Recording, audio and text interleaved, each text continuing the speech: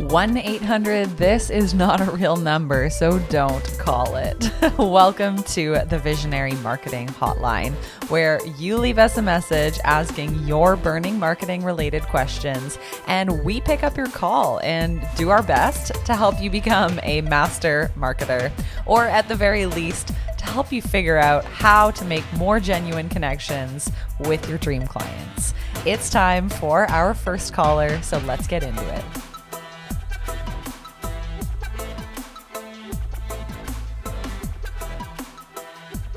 All right, so welcome to the show. So today I get to sit down with Alex, who is our Visionary Method Program Manager, and we're kind of doing like a Ask Me Anything marketing questions. So we've compiled a bunch of these questions from the Visionary Method Facebook group, which is open to anybody to join. And I think we have 10 questions, but we'll see how many we get through. So do we want to kick off with the first question? Definitely. I can't wait. Some of these are juicy. So the first question, if you went back to the beginning, so your first years of building your business, which marketing strategies would you focus on knowing what you know now?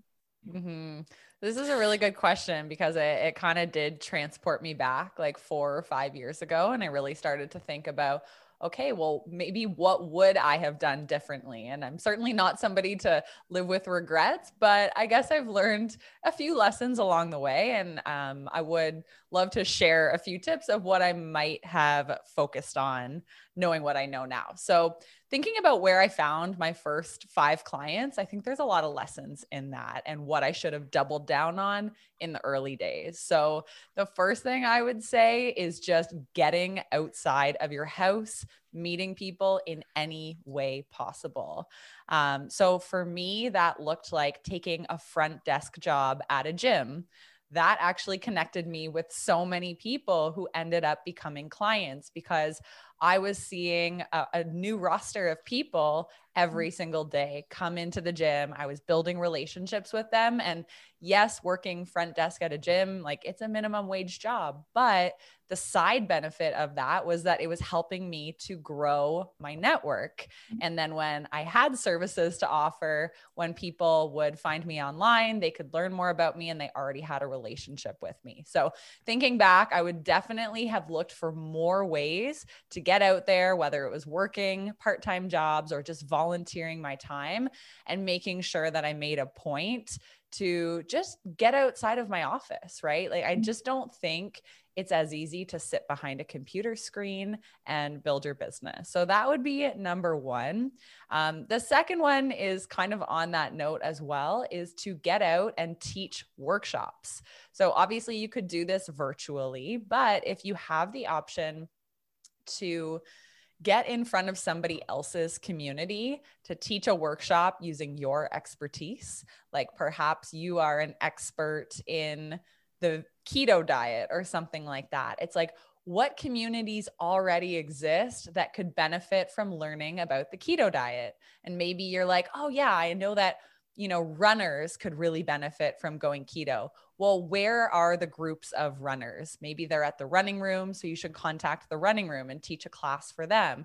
Maybe groups of runners, they're in a Facebook group, like the Runners of Toronto or the Runners of San Francisco. Join that Facebook group, get in touch with the admin, and ask if you can teach a free workshop. Even though this takes some time and it takes energy, it is so important because it really establishes you and positions you as an expert. So that would be the second thing I would say.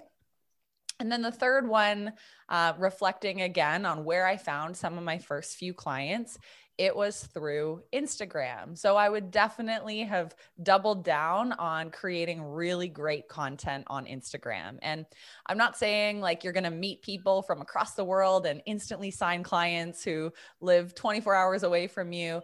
For me, how I used it and how it worked at the time and how I would have maybe improved my strategy is using it to actually connect with people in your local community. So finding people who also live in your neighborhood, finding people who also follow the local health food store, starting conversation with somebody who just posted a story of them walking on the water where you live. Like, it sounds kind of mundane and kind of creepy, but Instagram is such an easy way to meet 5 or 10 new friends every single day and to get into conversation with them, to learn about what their wants and dreams and needs are in life. And through those one-on-one conversations, it often led to people asking, oh, hey, could you help me with my social media strategy? Or, oh, hey, could you help me with this task? Because they saw that that was what I did for work. So yeah, those would probably be the things I would have doubled down on. And I think all of them are still very, very relevant today. Yeah. So what I picked up from that for people is really finding out like where is your community hanging out and really, really focusing on spending your time there. Whether that is out in the community or on social media, finding out who are they following, what are they into, and then that would kind of be your starting point. That's what I kind of picked up. 100%. And I love that. Like really getting your mind in the frame of where are they already spending their time, exactly, and then showing up there. So awesome. Thank you. Okay. So our second question is, do you have any recommendations for someone starting to build their network from scratch in a new city? Mm-hmm.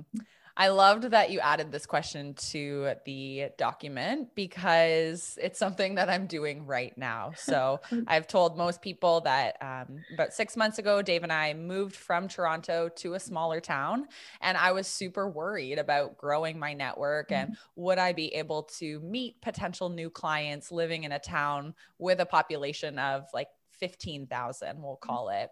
And I'm happy to say that, like, I really do believe it is possible to grow a very solid network, both for personal interest and professional interest, even if you live in a small town. So a few of the things that I would suggest, and I do want to caveat this by saying, even if you live in a big city right now and you still need to grow your network, these tips can work for you too. So anyone who's trying to grow their network, these would be applicable.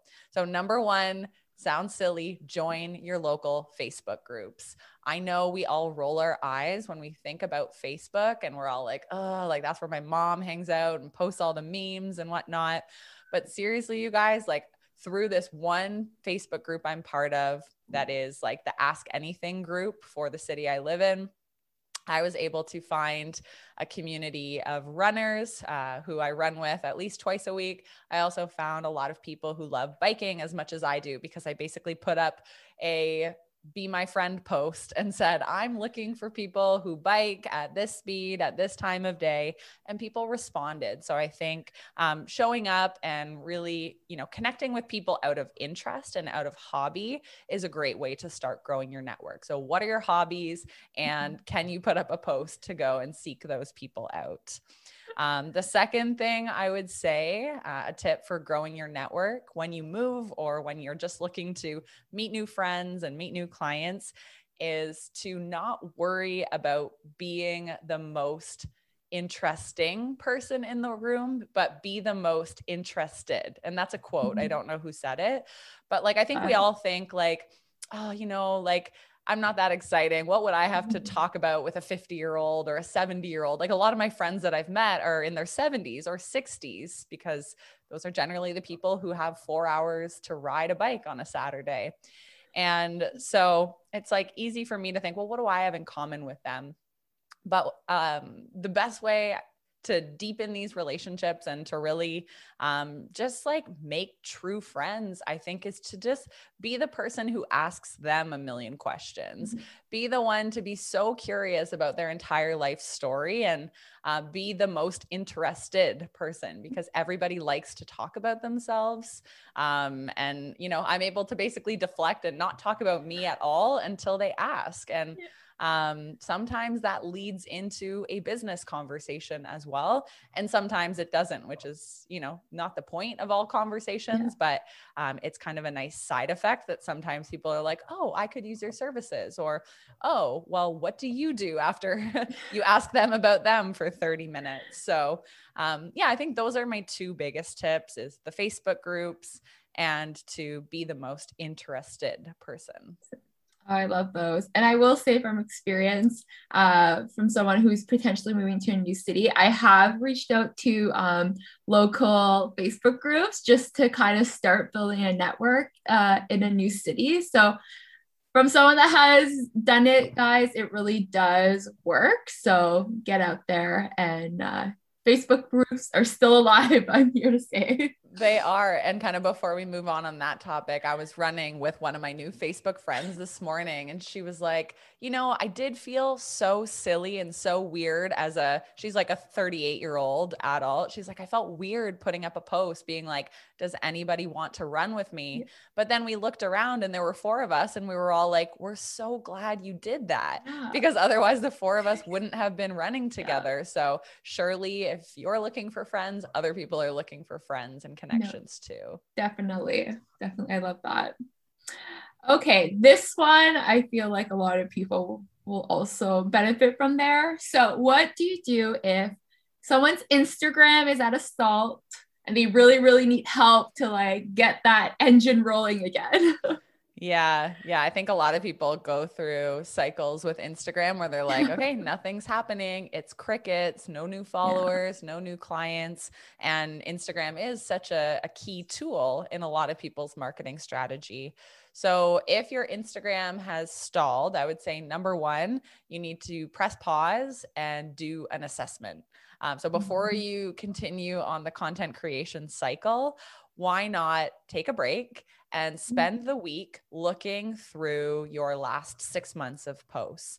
And what you should do is pick out your top 3 or top 5 performing posts. So which posts got the most comments? And you can easily find this out just by going onto your desktop and just hovering over all of the different images you've posted and seeing how many comments each one got. So when you see one that has 12 comments, star that one, right? Make a note of that. Or when you look at the likes, you can hover over all of the different images off your desktop and see all the different likes. So you got 40 likes on one post, and then you got 240 on another post. So of course you're going to star the one with 240 likes.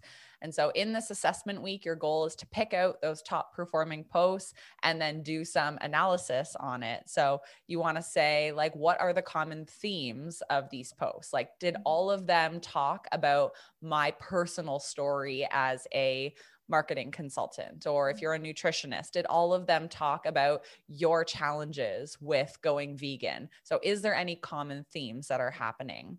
Or maybe you realize every post that did well had a hand in it instead of just a plate of food, like bringing that humanization element. And I say that example because I did realize that while working on somebody's social media strategy, all of their top performing posts had hands holding the food rather than just a photo of the food. And that was a really good observation that we made, that people always like engage more when there's that arm or hand in the photo. So you're reflecting on what the common themes are. You also want to look at the image itself. Like, is it a really bright image? Did it feature a person looking at the camera?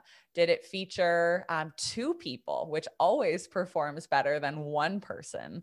And then you also want to look at the caption too. So was your caption really short and succinct most times that you got a lot of hits, or was it really long and went deep? Because everybody's content strategy is going to look different. So for some people, having just like a little joke as a caption, that's going to perform really well. So you want to see what those common themes are.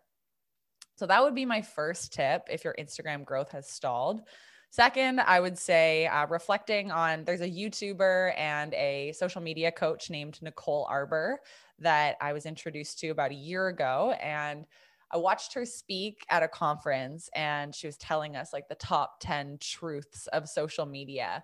And one of her truths was that nobody has to pay attention to your content, so make good shit. And I was like, Oh yeah. So for all the times I've complained, I'm not getting that much engagement, or, why didn't people respond to my most recent post that I poured my heart and soul into? They don't have to pay attention, right? Make better stuff and you'll get better engagement. And I know that's kind of a hard reality, but in a world where there's so much content, like we could literally open any social media app and see 4,000 posts if we wanted. It's really only the good stuff that tends to stand out and to perform well. So that's the stuff that's different, that's better, that's controversial, that is, topical and talks about current events or issues. And so, yeah, my second kind of tip, if your Instagram growth has stalled, is to really focus on making better content and delivering what it is that your audience wants. I like to add one thing, because I think sometimes people forget this, is also just asking your community, getting their feedback, whether it's asking them on stories. Do you prefer long form content to short form content? Do you prefer audio or just a picture? Do you like this topic or this topic, right? Really like asking your community that's supporting you what they want to see is also like something that people forget to do.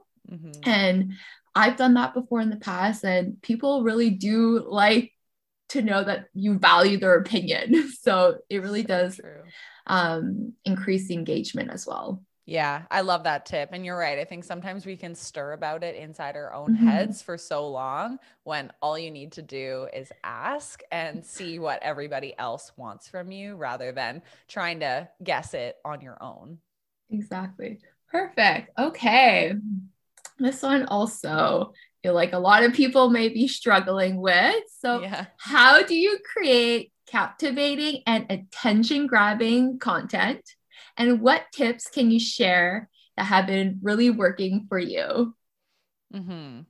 So I'm going to answer this question in a way that is actually just very topical to something that I am reading about and learning about right now. So I'm reading a book. It's called Presence by Amy Cuddy. Have you heard of it? I haven't actually. Yeah. So I kind of honestly, I randomly stumbled upon it at the library, and I've now realized that she has one of the most popular TED Talks on the internet. So there's, a reason why my little local library has this book, I guess.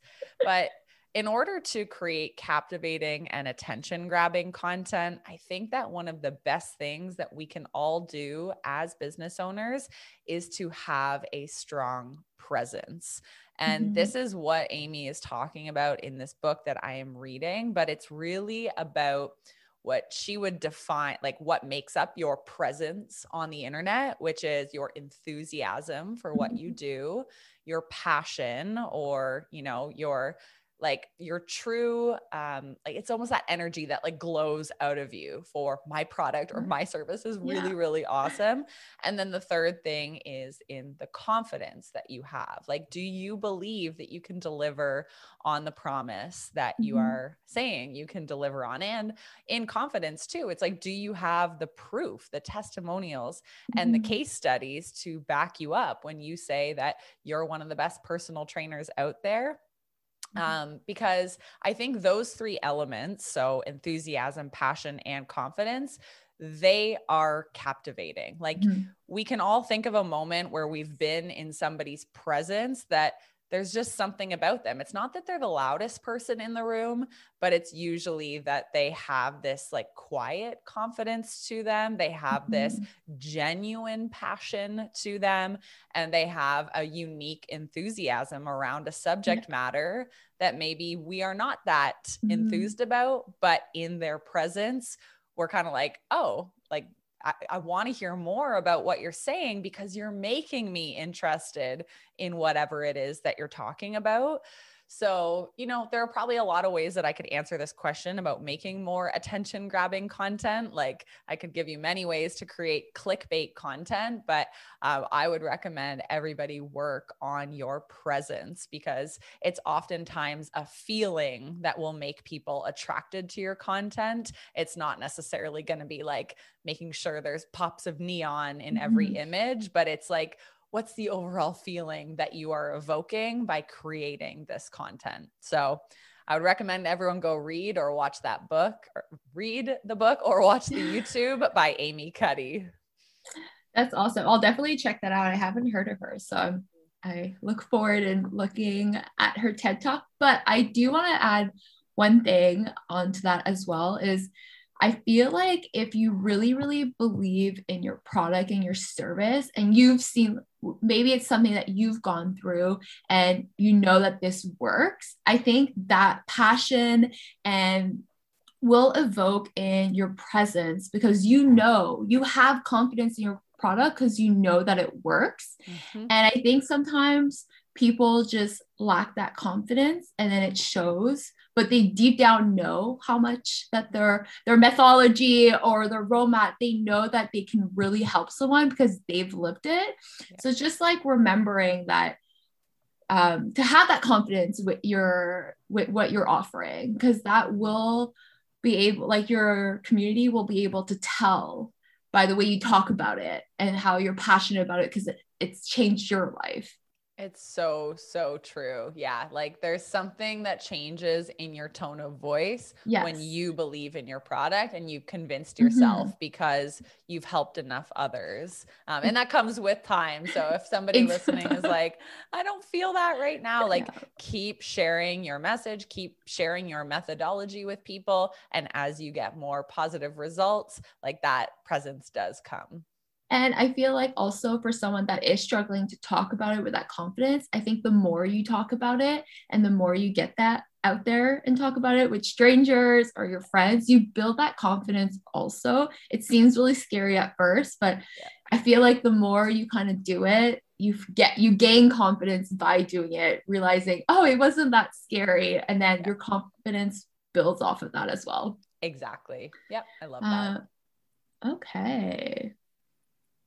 Question number 5. What would you recommend for individuals who feel like they provide a lot of value to their community, but don't feel like they're selling much or signing any new clients?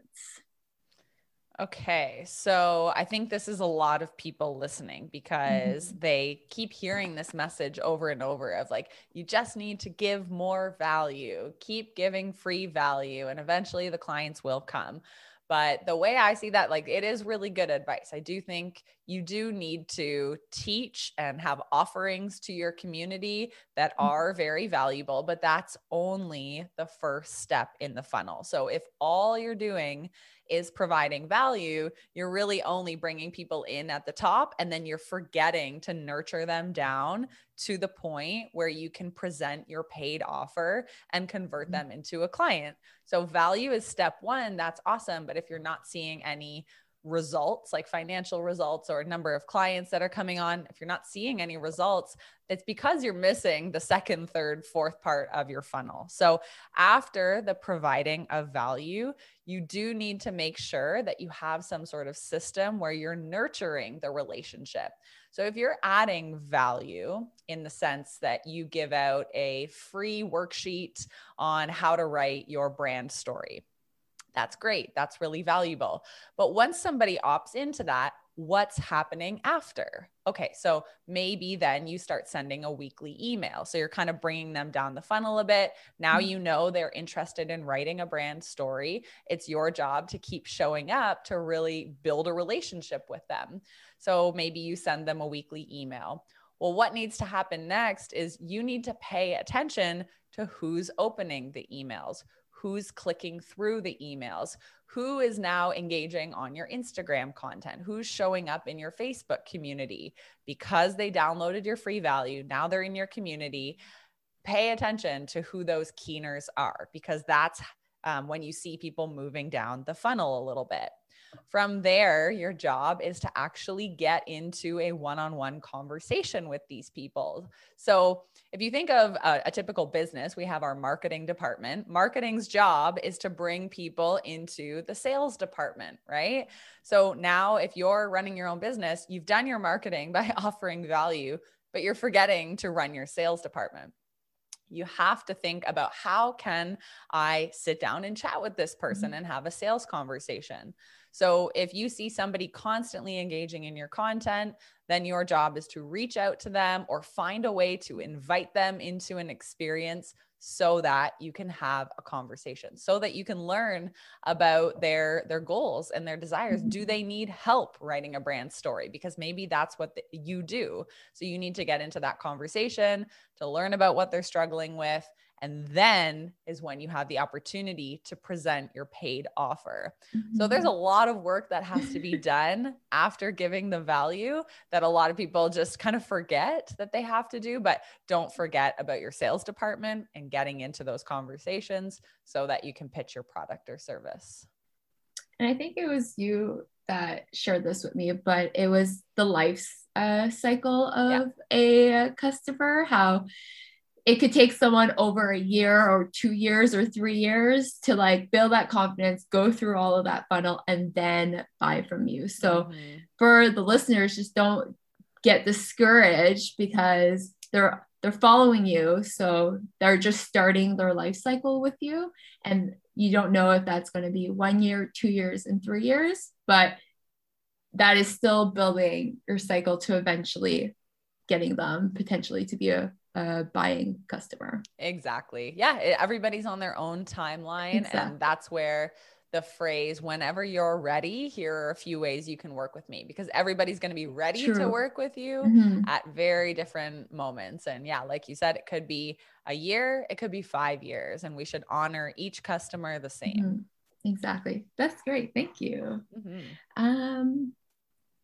Okay. Question number 6. Do you have any tips for helping someone that identifies as an introvert to get more visible so they can grow their business? Yeah, I really enjoy this question because, I've gone through phases of definitely identifying as an introvert. So I think, first of all, whoever wrote this question or came to us with this challenge, like, I want to congratulate you for being self-aware enough to know that this is a character trait that you don't need to be ashamed of. This is just something that is part of your DNA, and it is okay to be an introvert and to have a business. You can be very successful being an introvert and having a successful business. So I think, like, similar to how they say the first step in Alcoholics Anonymous is like acknowledgement, or like, in interventions, it's acknowledgement. I might be getting that wrong, but I think, like, step 1, identify those character traits that define who you are and be proud of them. And then is when we can figure out ways to overcome them and to build a marketing strategy that actually honors your introverted tendencies, because everybody's marketing strategy is going to look so different based on who you are as a business owner. So I just don't believe in a one size fits all, because some marketing strategies are like, shout from the rooftops and rally thousands of people. That's not going to work for an introverted person. So I would say, number 1, use your quiet confidence as an introvert to show your expertise instead of shouting. So realize that you don't need to be, yelling from stage in order to make people pay attention to you. You can showcase your talents in a very calm and collected way. So I often think about the phrase, it's the calmest person in the room who often garners the most attention, or it's the most confident person in the room. It's not usually the loudest person that people are most intrigued with. It's the person kind of standing off to the side, listening, smiling, who maybe hasn't said that much. And you're like, what do you do? Because you haven't said a word in an hour, and now I'm really curious, right? So I think that can actually play to your advantage. But I would say, if you are an introvert, try to schedule content creation times when you are feeling energized, and create the type of content that doesn't have to be delivered live. Like this podcast we're recording right now. I could say it was just me recording this. I could record it with the Zoom video off, just like in my office, being introverted. And then I could send it to someone to edit it, and it could be uploaded every Sunday at 8 p.m. And that didn't involve me needing to talk to anyone, to go on a live video. and I can create when I'm feeling the energy to create. Same thing with a YouTube video, right? Like maybe when you get the energy, you record a batch of YouTube videos and then you release them in spurts. And you don't have to engage live with the audience. Yes, you should still show up to promote your YouTube video and to engage in the comments. But again, you can do that from behind your screen and it's still wildly effective. You could pre-record Instagram Reels, or if you're doing Instagram videos, you can do that ahead of time. And, you know, now that we live in this very virtual world, like, why not try out teaching a virtual workshop or getting in front of somebody else's community? Because you can do it from the comfort of your home. So I'm in my office. I feel safe. I feel protected. I just have to snap into somebody else's Zoom room. And so if you can kind of find it in you to still be able to do live experiential workshops like that, now that we have the option to do them virtually, I would suggest that as well, just to show face in real time and to bring some humanization to your brand. So I think there's lots of ways to do it. And part of the Marketing Mastery Intensive that we have coming up at the end of May, which we're enrolling for, it's teaching you how to take who you already are and become a marketer, and to build a marketing strategy that really reflects those core values, those core character traits that you already possess, and to actually figure out what they are and to showcase them more in all that you do. Because if you can be yourself in your marketing strategy, it feels so good. And you never have to feel that heaviness of like, oh, I have to create this type of content, because instead you're just becoming more of who you already are and showing that to the world rather than trying to be somebody else. So yeah, I think on that note, we'll probably wrap it up here because we're at 30 minutes, but we can definitely save the rest of the questions for a future episode. So thank you, Alex. This was fun. Maybe we can do this more often, but definitely. Yeah, I hope this episode was valuable for everybody listening, and thank you so much. Ciao. That's all for today's Marketing Hotline. We hope you enjoyed it. 1-800, we still don't have a real phone number yet. But in the meantime, you can head to visionarymarketingcourse.com for more awesome resources. Again, that's visionarymarketingcourse.com, and we'll see you on the next episode.